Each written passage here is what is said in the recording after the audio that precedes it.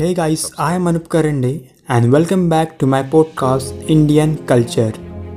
So guys, basically एक साल से ज़्यादा वक्त हुआ है और अभी भी कोरोना का स्प्रेड चल रहा है। First case of COVID-19 infection reported in Kerala on January 27, 2020 a 20-year-old female. और इसके चलते इंडिया में वैक्सीन भी इंट्रोड्यूस हो गई है एज कोवैक्सीन, बट फिर भी कोरोना की न्यूज़ ट्रेंड आ रही है। And my question is who is responsible for that. Guys, आपके स्क्रीन पे कुछ इमेजेस दिख रहे होंगे, ना मास्क पहन रहे हैं और ना ही सोशल डिस्टेंसिंग, और इसका जिम्मेदार और कोई नहीं, हम लोग ही है।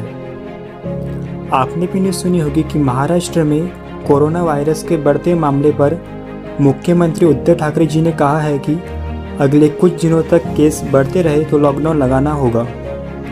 उसके साथ साथ महाराष्ट्र सरकार ने अमरावती शहर में एक बार फिर से लॉकडाउन लगा दिया है।